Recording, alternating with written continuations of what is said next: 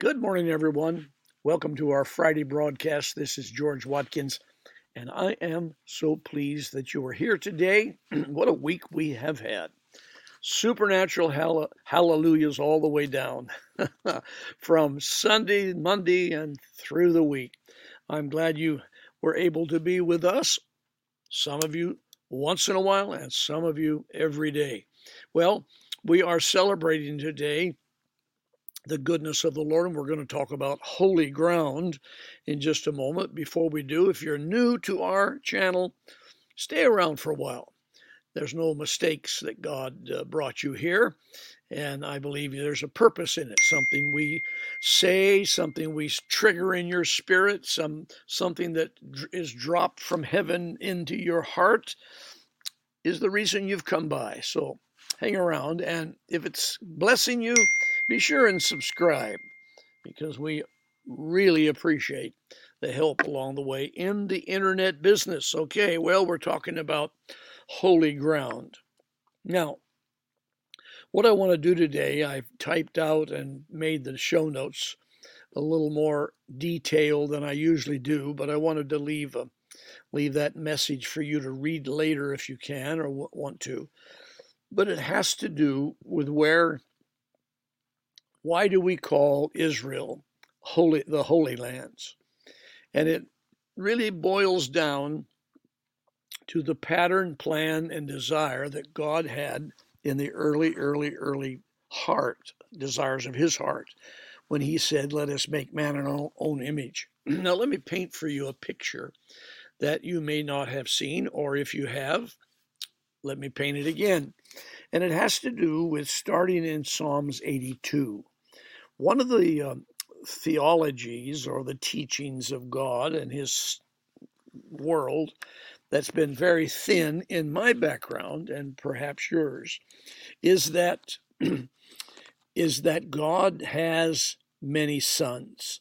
He doesn't just have one son. We talk about Jesus in John 3:16 as the only begotten Son. It's misrepresented in the interpretation. What it actually means is that he is the highest favored, one of a kind, no one like him. In Psalms 82, it describes the sons of God. And those sons have been created as what would be called lesser gods, or they're in the divine class.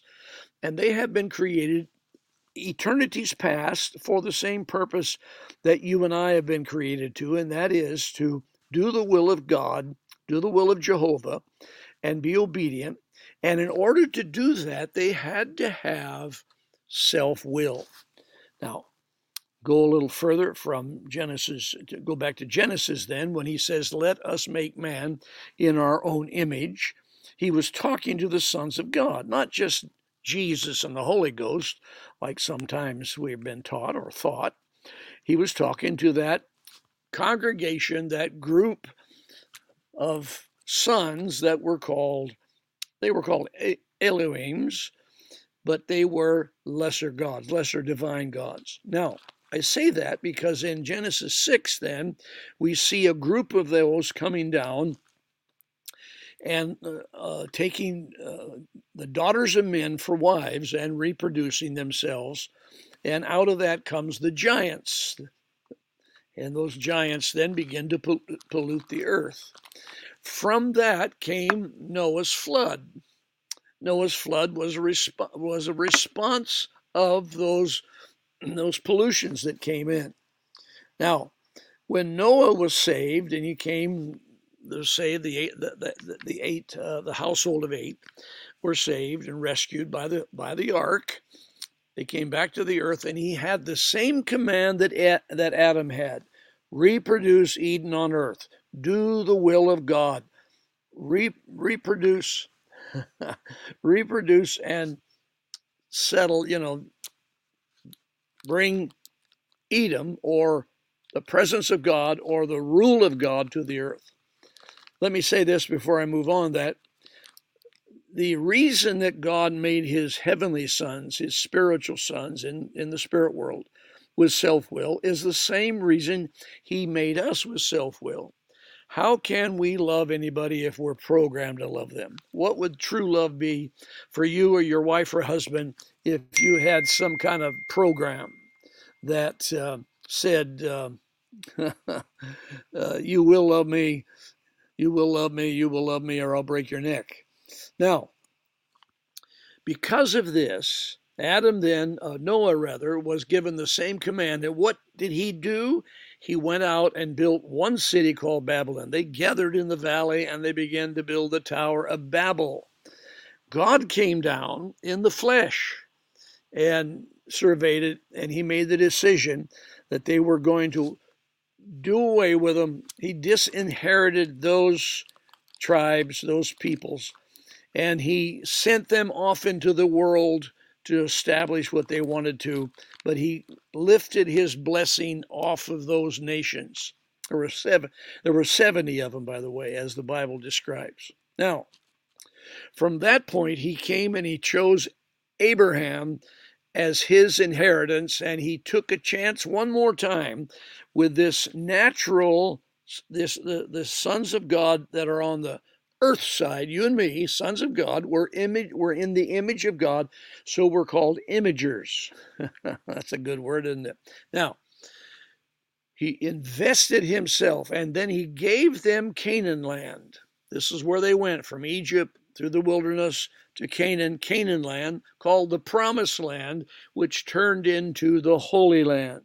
Now, there's a whole section through this whole journey then that as long as Israel was in the Holy Land and serving and honoring Jehovah, the true God, not the lesser gods, the true God, then the blessings of the Lord would settle on them. Now listen to what David said, because he was really the zenith of the leader of and doing the true worship in his day.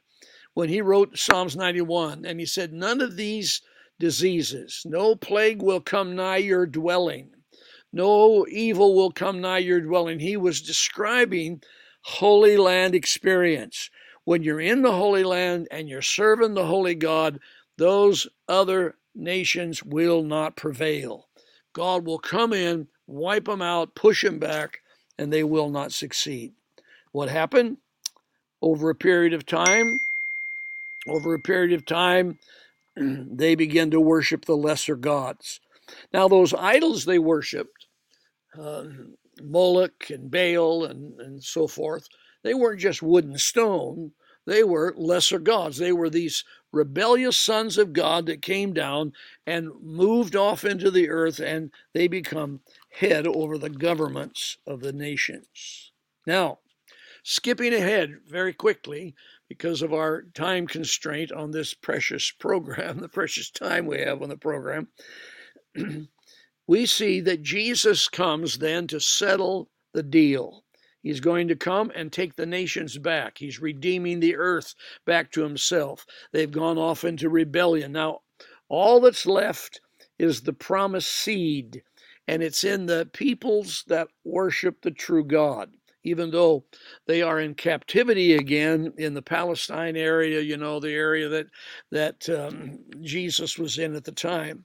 But Jesus came back, and point by point by point, he took over those places that had been captured by the lesser gods.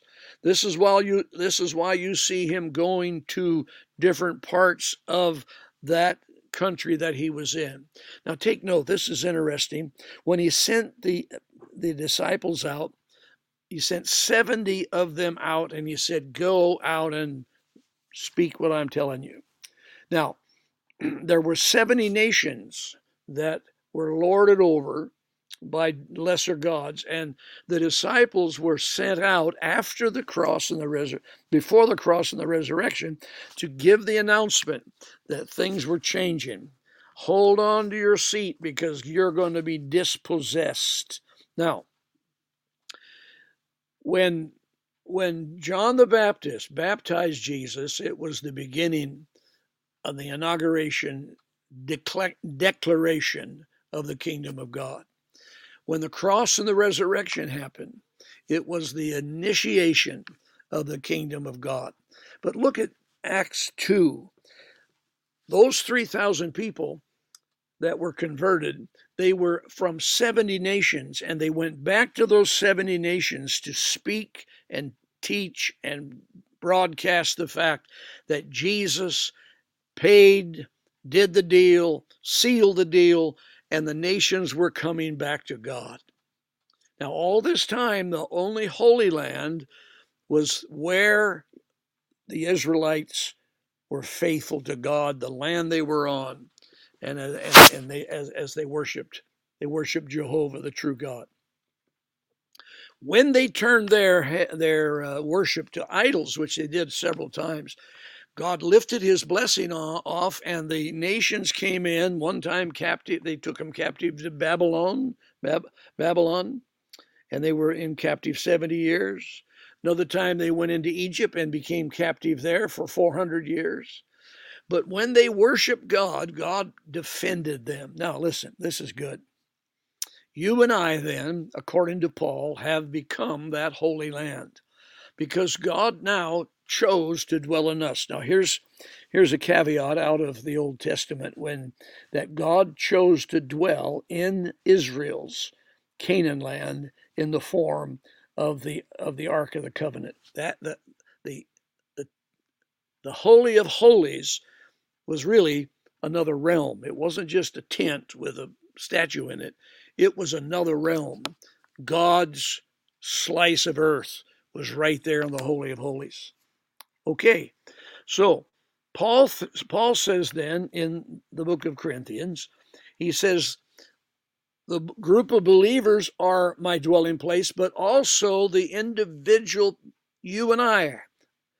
You have been made so intricately perfect that God chose to dwell in you, and he declared you holy, and he declared you righteous so that he could come and live within you. So you are not only living on holy ground, you are holy ground. You're the ground that God walks on. Isn't that amazing? We live as a temple where God chose to dwell, not in earthly, man-made, made with man's hands, like the temple was in Solomon's temple, where the veil was torn too from top to bottom.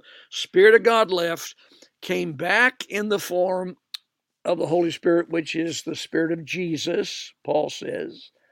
Spirit of Jesus. So the Spirit of Jesus, we call and we refer to as the Holy Spirit, has come into temples made without hands. We are holy ground, and we live on it, and we are in it. Wow. So what does that do for you and I?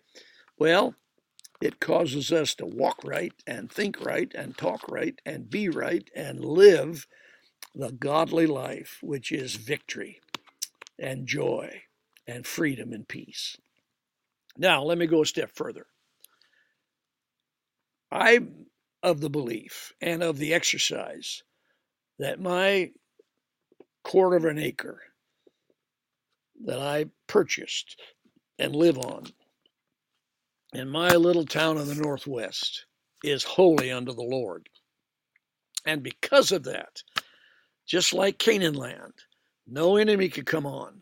There shall no evil befall me, neither shall any plague come nigh thy dwelling. So when I sleep at night, I'm not attacked by nightmares or demons and torment. When I move through my house, I'm not trying to repel the darkness and rebuking the devil. Why? Because I am living on holy ground. I'm not only holy ground, I live on holy ground, and I have dedicated what God gave me, just like Canaan land. He dwells here, and where he dwells, I'm at peace. Now, does that mean I'm afraid to go out? No, I carry Holy Land with me. Isn't that something? Portable Holy Land. You never heard of that before, but I just did it. I invented it. Pick your little mobile self up, and you can go where God sends you, and the angels of the Lord go ahead of you, and they follow you behind, and they deal with anything that needs to be taken care of because you are a mobile Holy Land person. Don't you love that? Oh, I love the goodness of God. Okay, this is Friday. Take that, chew on it. We'll see you Sunday night. Don't forget, if you haven't subscribed, do so. Share this. Tell somebody about it. I just love it when you share. I see some of the response of that, or you send it out to your email, to your Facebook or your YouTube friends. Thank you for that. Big help. Also, for those who have started to support little bits coming in, that's helping. So I'm just asking if God's nudging you, do that. Be obedient. It'll be a big help. And we will push forward and do the will of God on holy ground. Well, until Sunday night at 6 o'clock. We'll see you then. God bless.